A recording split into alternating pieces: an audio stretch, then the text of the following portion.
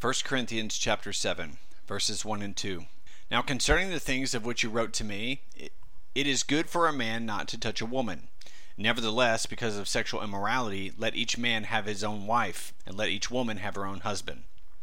So chapter 7 is going to begin a section where Paul is going to deal with specific questions asked him in a letter that was written by the Corinthian Christians. Here, touch is used in the sense of having sexual relations. This is probably a statement made by the Corinthian Christians when they asked Paul to, which they asked Paul to agree with. Paul will agree with the statement, but with the reservation, nevertheless, of verse 2. So, why would the Corinthian Christians suggest complete celibacy, which is what they mean by a man not to touch a woman? They probably figured that if sexual immorality was such a danger, then one could be more pure by abstaining from sex altogether, even in marriage. And so, in light of the danger of sexual immorality, ever present within the Corinthian culture and our own today, it is appropriate for a husband and a wife to have each other in a sexual sense. Paul is not commanding the Corinthian Christians to get married, an issue he's going to deal with later in the chapter, but a command to live as a married person, especially in the sexual sense. Paul means that husbands and wives should continue in sexual relations. And so Paul is not saying sex is the only reason for marriage or the most important reason for marriage. Paul is simply answering the specific questions about marriage, not trying to give a complete theology on marriage. If you want to see a more complete theology of marriage, look at Ephesians chapter 5, verse 21 through 33, which will say, submitting to one another in the fear of Lord. Wives, submit to your own husbands as to the Lord, for the husband is the head of the wife, as Christ is the head of the church, and he's the Savior of the body. Therefore, just as the church is subject to Christ, so let the wives be to their own husbands in everything. Husbands, love your wives, just as Christ also loved the church, that he gave himself for her, that he might sanctify and cleanse her with the washing of water by the word, that he might present her to himself a glorious church, not having a spot or wrinkle or any such thing, but that she should be holy and without blemish. So husbands ought to love their own wives as their own bodies. He who loves his wife loves himself. And you can look at Colossians chapter 3, verse 18 and 19, where it'll say, wives, submit to your own husbands as is fitting to the Lord. Husbands, love your wives and do not be bitter towards them. All right, verses 3 through 6. Let the husband render to his wife the affection due her, and likewise also the wife to her husband. The wife does not have authority over her own body, but the husband does. And likewise, the husband does not have authority over his own body, but the wife does. Do not deprive one another, except with a consent for a time, that you may give yourselves to fasting and prayer, and come together again, so that Satan does not tempt you because of your lack of self-control. But I say this as a concession, not as a commandment. So instead of a man not to touch a woman within the marriage, a husband must render to his wife the affection due her. It's wrong for him to withhold affection from his wife. And the affection due her is an important phrase. Since Paul meant this to apply to every Christian marriage, it shows that every wife has affection that's due her. Paul doesn't think that only the young or pretty or submissive wives are due affection. Every wife is due affection because she is a wife of a Christian man. Paul also is going to emphasize what the woman needs, not just sexual relations, but the affection due her. If a husband has sexual relations with his wife, but without true affection towards her, he's not giving his wife what she is due. Affection also reminds us that when a couple is unable for physical or other reasons to have a complete sexual relationship, they can still have an affectionate relationship and thus fulfill God's purpose for these commands. On the same idea, also the wife to her husband, the wife is not to withhold marital affection from her husband. Paul strongly puts forth the idea that there is a mutual sexual responsibility in the marriage. The husband has obligations towards his wife, and the wife has obligations towards her husband. So render to his wife. The emphasis is on giving, an I owe you instead of a you owe me. In God's heart, sex is put on a much higher level than merely the husband's privilege and the wife's duty. In fact, these obligations are so concrete, it could be said that the wife's body doesn't even belong to herself, but to her husband. The same principle is true of the husband's body in regard to his wife. This does not justify a husband abusing or coercing his wife, sexually or otherwise. Paul's point here is that we have a binding obligation to serve our partner with physical affection. And this is an awesome obligation. Out of the billions of people that are on the planet, God has chosen one and one alone to meet our sexual needs. There is to be no one else. And Paul's going to reject the idea that husband and wife could be more holy by sexual abstinence. In fact, harm can come when they deprive one another, as they open the door to the tempter so that Satan does not tempt you. The word for deprive is the same as defraud in 1 Corinthians chapter 6, verse 8. When we deny physical affection and sexual intimacy to our spouse, we cheat them. Plain and simple. Sexual deprivation in the marriage has not only to do with frequency, but with romance also. And this is why Paul tells the husbands to render to his wife the affection that's due her. Deprivation in either sense gives occasion for the deprived to look elsewhere for fulfillment and to destroy the marriage. And so that lack of self-control. So it might be easy to think that self-control is expressed by abstaining from sexual relations in the marriage. But Paul says that to deprive one another is to show a lack of self-control, and a lack of self-control that will leave one easily tempted by Satan. And so God will permit, reluctantly as a concession, a married couple to abstain from sexual relations for a short time, for the sake of fasting and prayer. But if this concession is used, it's only to be for a time, and then husband and wife must come together again in a sexual sense. And God does not command or even recommend abstaining from sex within marriage. It can be done for a brief time and for a specific spiritual reason. The principle in this passage is important. God makes it clear that there is nothing wrong and everything right about sex in marriage. Satan's great strategy when it comes to sex is to do everything he can to encourage sex outside of marriage and to discourage sex within the marriage. So it's an equal victory for Satan if he accomplishes either plan. And so this can be seen in the way that some of the Corinthian Christians thought it was just fine to hire the services of a prostitute, like in 1 Corinthians chapter 6, verses 12 through 20. And other Corinthian Christians thought it was more spiritual for a husband and wife to never have spiritual relations. And so a Christian husband and a wife must not accept a poor sexual relationship. The problems may not be easily overcome or quickly solved, but God wants every Christian marriage to enjoy a sexual relationship that is a genuine blessing instead of a burden or a curse. Verse 7 through 9. For I wish that all men were even as I myself, but each one has his own gift from God, one in this manner and another in that. But I say to the unmarried and to the widows, it is good for them if they remain even as I am. But if they cannot exercise self-control, let them marry, for it is better to marry than to burn with passion. So, at the time of this writing, Paul was unmarried, putting himself among the unmarried and the widows. Here he recognizes the benefit of being single, which he will speak more of later in the letter. And though Paul was unmarried when he wrote this letter, he had probably been married at one time. We can say this because we know that Paul was an extremely observant Jew, and he was an example among his people in Philippians chapter 3, verses 4 through 6. In Paul's day, Jews considered marriage a duty, to the extent that a man reaching 20 years of age without marrying was considered to be a sin. So unmarried men were often considered excluded from heaven and not real men at all. Also, by Paul's own words, it's likely that Paul was a member of the Sanhedrin.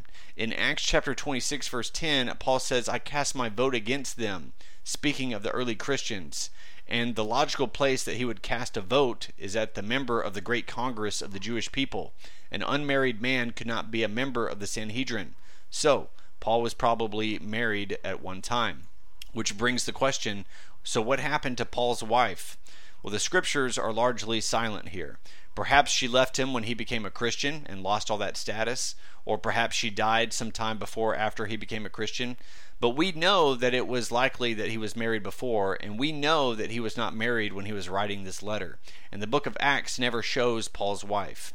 Paul was probably well qualified to speak of the relative gifts and responsibilities of both marriage and singleness, because he knew both from his life experience. And though Paul knew singleness was good for him, he would not impose it on anybody else. The important thing is what gift one has from God, either being gifted to singleness or marriage. Significantly, Paul regards both marriage and singleness as gifts from God. Many people will find themselves in the grass is greener trap, with single people wishing they were married and married people wishing they were single. Each state is a gift from God. So to be single or married is a special gifting from God. When Paul writes his own gift, he uses the same word for spiritual gifts in 1 Corinthians chapter 12. Each state, married or single, needs special gifting from God to work. And so Paul's understanding that the unmarried state can be a gift is especially striking when we consider the Jewish background of Paul himself in the early church, right, where it was regarded as a sin for a Jewish man to be unmarried. And so while Paul recognizes that some are gifted for marriage and some are gifted for the unmarried state, no one is gifted for sexual immorality. The married one must live faithfully to their spouse, and the unmarried must live celibate. So Paul's recommendation to marry is not based on marriage being more or less spiritual, but on very practical concerns, especially relevant to his day, as explained in 1 Corinthians chapter 7, verses 26, 29, and 32. A godly sexual relationship within the covenant of marriage is God's plan for meeting our sexual needs. And though Paul preferred the unmarried state for himself, he doesn't want anybody to think that being married was less spiritual or more spiritual for that matter. It's all according to an individual's gifting. Remember that Paul told Timothy that forbidding to marry was a doctrine of demons in 1 Timothy chapter 4 verses 1 through 3. And so Paul was aware how powerfully a counterfeit show of purity deceives the godly. And Paul recognizes marriage as a legitimate refuge from pressures of sexual immorality. One should not feel that they are immature or unspiritual because they desire to get married so they'll no longer burn with passion. And Paul is not speaking about what we might consider normal sexual temptation. It's one thing to burn, another to feel heat, but what Paul calls burning here is not just a slight sensation, but being so aflame with passion that you can't stand against it. And so at the same time, if someone has a problem with lust or sexual sin, they should not think that getting married itself is going to solve their problems. There's many a Christian man has been grieved to find that his lust for other women did not magically go away when he got married. Verse 10 through 11. Now to the married I command, yet not I, but the Lord, a wife is not to depart from her husband. But even if she does depart, let her remain unmarried or be reconciled to her husband. And a husband is not to divorce his wife. So remember that in this chapter, Paul's answering questions written to him from the Corinthian Christians. He's already dealt with the questions about the relative merits of being married or single, and if it's more spiritual to abstain from sex in the marriage relationship. Now, to thee is going to indicate that he's moving to another question, and these questions and answers have to do with marriage and divorce. And so, to the married. Here, Paul is going to address marriages where both partners are Christians. He's going to deal with other situations in the following verses. And the Corinthians wondered if it might be more spiritual to be single, and if they should break up existing marriages for the cause of greater holiness. Paul answers their question straight from the heart of the Lord, absolutely not.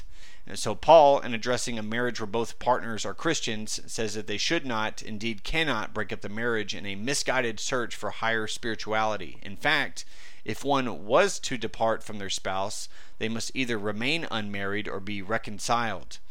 Okay? And so this is going to connect with the two specific grounds under which God will recognize a divorce. When there is sexual immorality, in Matthew chapter 19, verses 3 through 9, right? Is it lawful for a man to divorce his wife for just any reason? And he answered and said to them, have you not read that he who made them at the beginning made them male and female, and said, for this reason a man shall leave his father and mother and be joined to his wife, and two shall become one flesh? So then they are no longer two, but one flesh. Therefore what God has joined together, let not man separate. And then they'll go on and say, why did Moses give a command for the certificate of divorce? And in verse 8, he'll say, Moses, because of the hardness of your hearts, permitted you to divorce your wives, but from the beginning it was not so. And I say to you, whoever divorces his wife except for sexual immorality and marries another commits adultery, and whoever marries her who is divorced commits adultery. So God will recognize divorce when there is sexual immorality and when a believing partner is deserted by an unbelieving spouse in 1 Corinthians chapter 7 verse 15, right? But if the unbeliever departs, let him depart. A brother and a sister is not under bondage in such cases, but God has called us to peace. So on any other grounds, God will not recognize a divorce, even if the state does. If God does not recognize the divorce, then the individual is not free to remarry. They can only be reconciled to their former spouse. And so Jesus said the one who divorces for invalid reasons and marries another commits adultery, and whoever marries her who is divorced commits adultery, in Matthew chapter 19 verse 9. When Jesus' disciples understood how binding the marriage covenant was and how it could not be broken in the sight of God for just any reason, they responded, if such is the case of the man with his wife, it's better not to marry in Matthew 19, verse 10.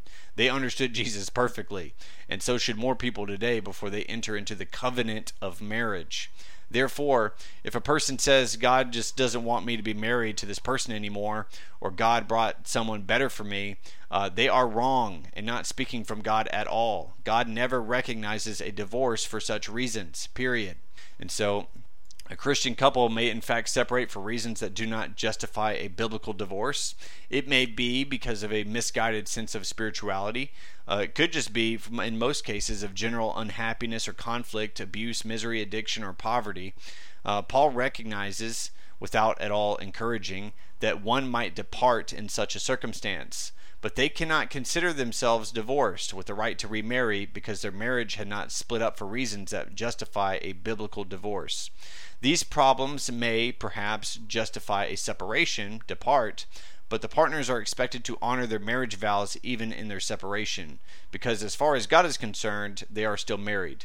Their marriage covenant has not been broken for what God considers to be biblical reasons. They may live as separate, but not single. So Paul is going to apply the same principle to husbands as to wives, and makes the important distinction between one who might depart, separation while still honoring the marriage covenant, and one who might divorce. Except for sexual immorality that Jesus describes in Matthew 19 verses 3 through 9, two Christians never have a valid reason for divorce. Just as importantly, Jesus never commands divorce in the case of sexual immorality.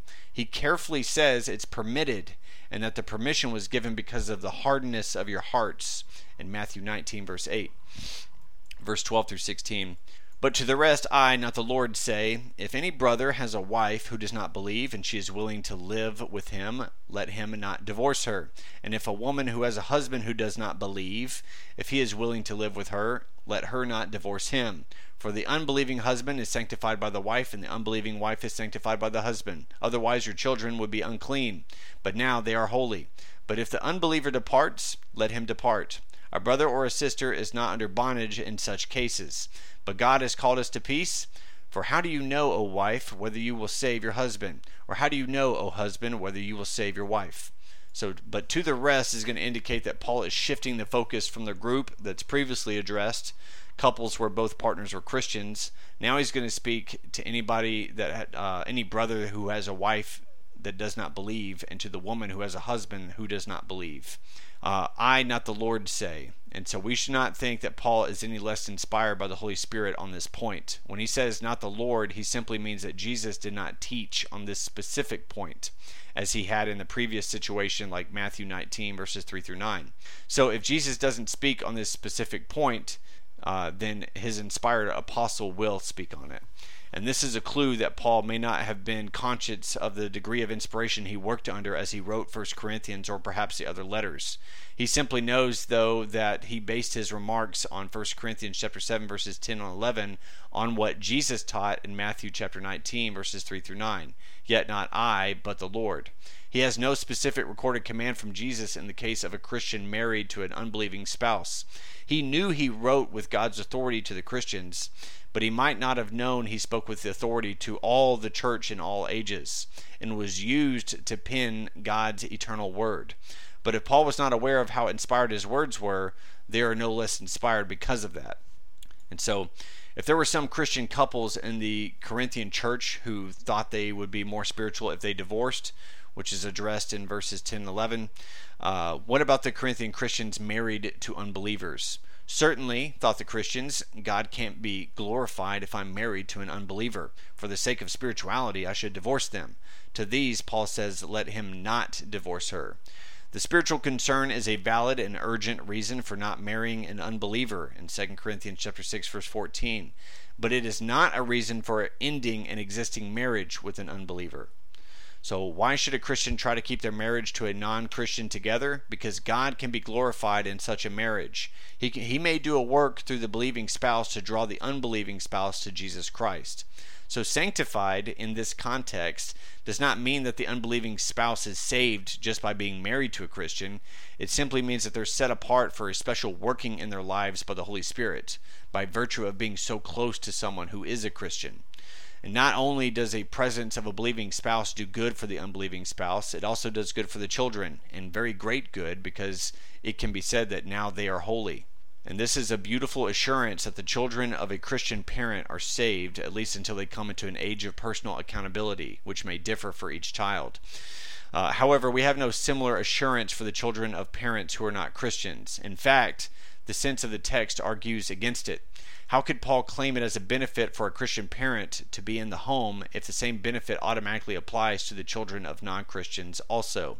As well, Paul says, otherwise your children would be unclean, clearly giving the sense that apart from the presence of a Christian parent, the child is not regarded as holy, rather as unclean. So if the children of non-Christian parents are saved and do go to heaven, even some of them, it is important to understand that it's not because they're innocent. As sons and daughters of guilty Adam, we are each and all born guilty. So if such children do go to heaven, it's not because they're deserving innocence, but because of the rich mercy of God has been extended to them as well. Okay? So Paul has counseled that a Christian partner should do what they can to keep the marriage together. But if the unbelieving spouse refuses to be married, then the marriage can be broken. And this isn't to be initiated or sought by the believer. And so if the unbelieving spouse should depart, the Christian is not under bondage to the marriage covenant. This means they are, in fact, free to remarry because God has recognized their divorce as a valid divorce. And Paul's going to end this section with a great deal of hope, because many Christians who are married to unbelievers are very discouraged. They should know that with faith and patience, they can look for God to work in their present circumstance, as difficult as that might be. Christians married to unbelievers should know what Peter says in 1 Peter chapter 3 verses 1 through 6, that your unbelieving spouse will probably not be led to Jesus by your words, but by your godly and loving conduct. Tragically, much of the early church did not heed God's word to keep marriages together as much as possible when married to unbelievers. One of the great heathen complaints against the early Christians was that Christianity broke up families. One of the first charges brought against Christians was tampering with domestic relationships. Verse 17, but as God has distributed to each one, as the Lord has called to each one, so let him walk. And so I ordain in all the churches. So no matter what your situation, married, single, divorced, widowed, married, remarried, whatever, God can work in your life. Instead of thinking that you can or will walk for the Lord when your situation changes, walk for the Lord in the place that you're in right now. And this is a warning about trying to undo the past in regard to relationships. God tells us to repent of whatever sin is there and then move on. If you're married to your second wife after wrongfully divorcing your first wife and become a Christian, don't think that you need to leave your second wife and go back to your first wife trying to undo the past. As the Lord has called you, walk in that place right now. Okay? Black and white. Very simple. So let him walk is also a warning that to beware the danger of thinking that other people have it better than you because of their different situation in life. It doesn't matter nearly as much whether you're married, single, divorced, or remarried. What matters more is an on-fire walk with Jesus Christ right now. That is the most important. Verse 18 through 20. Was anyone called while circumcised? Let him not become uncircumcised. Was anyone called while uncircumcised? Let him not be circumcised. Circumcision is nothing, and uncircumcision is nothing. But keeping the commandments of God is what matters. Let each one remain in the same calling in which he was called. So Paul is saying that if you were circumcised when you became a Christian, that's fine. If you were not circumcised when you became a Christian, that's fine also. Those things do not matter. What matters is serving the Lord where we're at right now. So how could one become uncircumcised? Some Jews, for fear of Antiochus, made themselves uncircumcised. And 1 Maccabees chapter 1 verse 16. Others for shame after they were gained to the knowledge of Christ, as here. This was done by drawing up the foreskin with a surgeon's instrument. And so Paul's point isn't really about circumcision, it's just an example here. Even as being circumcised or uncircumcised is totally irrelevant when it comes to serving God, so is your current marital state. He could just as easily say by analogy here, married is nothing and unmarried is nothing, but keeping the commandments of God is what matters. Verse 21 through 24. Were you called while a slave? Do not be concerned about it. But if you can be made free, rather use it. For he who is called in the Lord while a slave is the Lord's freedman. Likewise, he who is called while free is the Christ slave.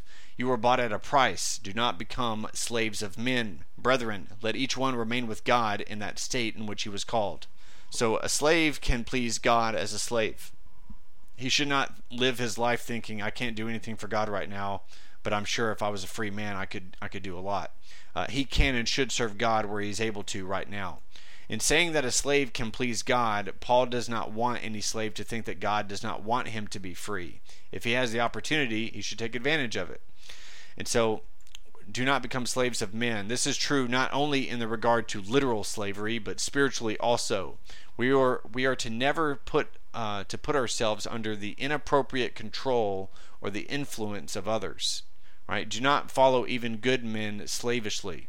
Do not say, I'm of Paul, or I'm of Apollos, or I'm of Calvin, or I'm of Wesley. Right? Did John Calvin redeem you? Did Wesley die for you? Who is Calvin and who is Wesley but ministers by whom you believed as the Lord gave to you? So do not surrender yourself to any leadership that you would rather follow the man than his master. I will follow anybody if he goes Christ's way, but I will follow nobody by the grace of God if he does not go in that direction. Right? We follow Christ. And this principle is going to apply across a broad spectrum, married or unmarried, circumcised or uncircumcised, slave or free. We can seek God's best and be used by him right where we are. So marriage could be a distraction. Sorrow may become a distraction. Joy can become a distraction, or the commerce or the world. Then we are to turn our back upon all those things. And so, of course, this doesn't mean that we are to continue in a sinful course or an occupation once we're saved. Verse 25 through 28. Now concerning virgins, I have no commandment from the Lord, yet I give judgment as one whom the Lord in his mercy has made trustworthy. I suppose, therefore, that this is good because of the present distress, that it is good for a man to remain as he is. Are you bound to a wife? Do not seek to be loosed. Are you loosed from a wife? Do not seek a wife. But even if you do marry, you have not sinned. And if a virgin marries, she has not sinned. Nevertheless, such will have trouble in the flesh, but I would spare you.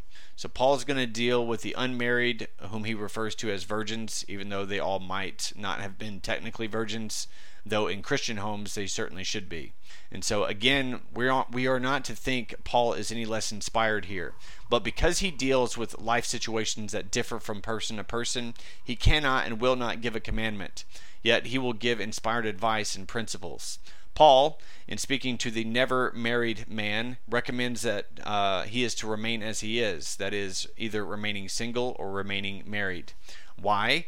Because of the present distress. Apparently there was some kind of local persecution or problem going on in the city of Corinth, and because of that distress, Paul says that there are definite advantages to remaining single. Also, because of that distress, a married man should also remain as he is. So what is the advantage of remaining single? We've talked about it long enough now. What is this? We can easily imagine how in a time of persecution or great crisis, how much more of a burden a wife or family can be for someone committed to standing strong for the Lord. We may say, torture me and I'll never renounce Jesus, but what if we're threatened with the rape of our wife or the torture of our children? These may seem far away to us, but they're not far away to the Christians in the first century. And so, what is the advantage in remaining married? At the time of great distress, your family needs you more than ever, so don't abandon your wife and children now. And so Paul's going to echo the same principle that was laid down in verses 17 through 24. God can use us right where we are, and we should not be so quick to change our station in life. With the terms bound and loosed, Paul is using the vocabulary of the Jewish scribes. When a Jew in those days did not know if and how God's law applied to their situation, they would ask a scribe, and the scribe would declare them bound or loosed in regard to those particular commands. So Paul will certainly not forbid marriage, yet he's going to tell those who will get married, nevertheless, such will have trouble in the flesh, but I would spare you. Paul felt, especially for himself, that the greater advantages were to be found in being single. Yet he knows that each one has his own gift from God in 1 Corinthians chapter 7, verse 7. So most significantly, Paul never implies that being married or single is more spiritual than the other state. And this was a big error in the Corinthian Christians. Verse 29 through 31. But this I say, brethren, the time is short, so that from now on even those who have wives should be as though they had none, those who weep as though they did not weep, those who rejoice as though they did not rejoice, those who buy as though they did not possess, and those who use this world as not misusing it, for the form of this world is passing away. Right? The time is short. Some are going to criticize Paul and even declare him a false prophet because he says the time is short. But Paul is true to the heart and teaching of Jesus, who told all Christians in all ages to be ready and to anticipate his return. Jesus told us all in Matthew 24, verse 44, he says, "Therefore you also be ready, for the Son of Man is coming at an hour you do not expect." We are to be ready and to regard that time as short, not only because Jesus can return at any time, but also because it cultivates a more obedient, on-fire walk with Jesus Christ. Right? You don't want to be caught with your pants down when he returns. So, even without considering the return of Jesus, it's worthwhile and accurate for Christians to live as if the time is short. The psalmist expressed this attitude in Psalm 39, verse 5, where it says, "Indeed, you've made my days as handbreadths, and my age is as nothing before you. Certainly every man at his best state is but vapor." And the ancient Greek word for short is stelo, meaning contracted or rolled up, as sails to be used by boats or when the ship draws to the harbor. The time is short or curled up, like when the sails, are coming into port. And so Paul is not encouraging the neglect of proper family duties, but encouraging lives as if the time is short. It means that we will not live as if our earthly family was all that mattered, but also live with an eye to eternity on heaven. A time is short, his attitude will also not indulge the feelings and things of this world. Weeping, rejoicing, and having possessions must not get in the way of following hard after Jesus. So there is nothing solid and lasting in the world system. It is a nature to pass away. It's a folly for believers to act as though its virtues were, its values were permanent. Verse 32 through 35. "But I want you to be without care. He who is unmarried cares for the things of the Lord, how he may please the Lord. But he who is married cares about the things of the world, how he may please his wife. There is a difference between a wife and a virgin. The unmarried woman cares about the things of the Lord, that she may be holy both in body and in spirit. But she who is married cares about the things of the world, how she may please her husband. And this I say for your own profit, that not that I may put a leash on you, but for what is proper, and that you may serve the Lord without distraction." So here, Paul simply recognizes that when a person doesn't have family responsibilities, they're more free to serve God. This was the main reason Paul considered the unmarried state preferable for himself. Paul does not say this to condemn the married person. In fact, Paul is saying this is how it should be for a married person. There's something incredibly wrong if a married man does not care for how he may please his wife. There's something wrong if a married woman does not care how she can please her husband. And again, Paul's reasoning for explaining these things is not to forbid marriage, but to put it into the eternal perspective. He's not putting a leash on anybody. He's just sharing from his own heart and experience. Significantly, for Paul, the most important thing in life was not romantic love, but pleasing God. For him, he could please God better as being single. But another could please God better as being married, all according to our calling. Okay, that's part of the Christian liberty here. And so though Paul insists he doesn't want his teaching here to be regarded as a noose around anybody's neck, this has happened in the church. Roman Catholics insist on celibacy for all of their clergy, even if they're not gifted to be so. Many Protestant groups will not ordain or trust the single. And so for Paul, being unmarried meant fewer distractions in serving God. Tragically, to many modern single Christians, singleness is a terrible distraction. Instead, they should regard their present unmarried state, whether it's temporary or permanent, as a special opportunity to please God. Verse 36 through 38. "But if any man thinks he is behaving improperly towards his virgin, if she is past the flower of youth, and thus it must be, let him do what he wishes. He does not sin. Let them marry. Nevertheless, he who stands steadfast in his heart, having no necessity, but has power over his own will, and has so determined in his heart that he will keep his virgin, does well. So then he who gives her in marriage does well, but he who does not give her in marriage does better." So the man Paul's referring to is the father of the young woman of the marrying or man of marrying age, his virgin. The behaving improperly has nothing to do with any kind of improper or immoral behavior, but with denying his daughter or son the right to marry, based on the way Paul values singleness. So you'll remember in this ancient culture, a young person's parents had the primary responsibility for arranging the marriage. So based on what Paul has already taught, should a Christian father recommend celibacy to this child? And the term virgin includes both of the young sexes. And Paul says it's not wrong for a father to allow his young daughter to marry, even allowing for the desirability of singleness at the present time. And because singleness does have its benefits, Paul will recommend it not only to individuals but also to fathers in regard to marrying off their daughters. And for Paul, the choice between being married and single was not a choice between good and bad, but between better and best. And for Paul, in light of the present circumstances, he regarded singleness as best, right? You could be more devoted to the Lord without those distractions. But one is not better than the other, right? If you have a calling for being married, bloom where you're planted. That is the clear distinction. One is not more spiritual over another. Verse 39 and 40. A wife is bound by law as long as her husband lives. But if her husband dies, she is at liberty to be married to whom she wishes, only in the Lord. But she is happier if she remains as she is, according to my judgment, and I think I also have the Spirit of God. So, of course, a widow has the right to remarry, but a Christian widow, like any Christian, is really only free to remarry another Christian, right? Only in the Lord. At the same time, Paul believes such a widow is happier if she remains as she is, that is, if she remains single. Essentially, Paul wants the widow not to remarry without carefully considering that God might be calling her to celibacy. And again, Paul will affirm celibacy not because sex itself is evil, as some of the Corinthian Christians thought. Instead, the unmarried state can be superior because it offers a person, if they are so gifted, more of an opportunity to serve God.